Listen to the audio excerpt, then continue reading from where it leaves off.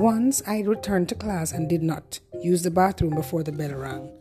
Right after, I went to Miss Crawford and asked her if I may use the bathroom, but she insisted that I could not since I was just returning from lunch and should have done it at that time. With the urge becoming more overbearing, I relieved myself in a juice box, placed it under my desk, and continued with my studies. Fatherless Daughter, compiled Epochs of a Journey by Diane Constantine.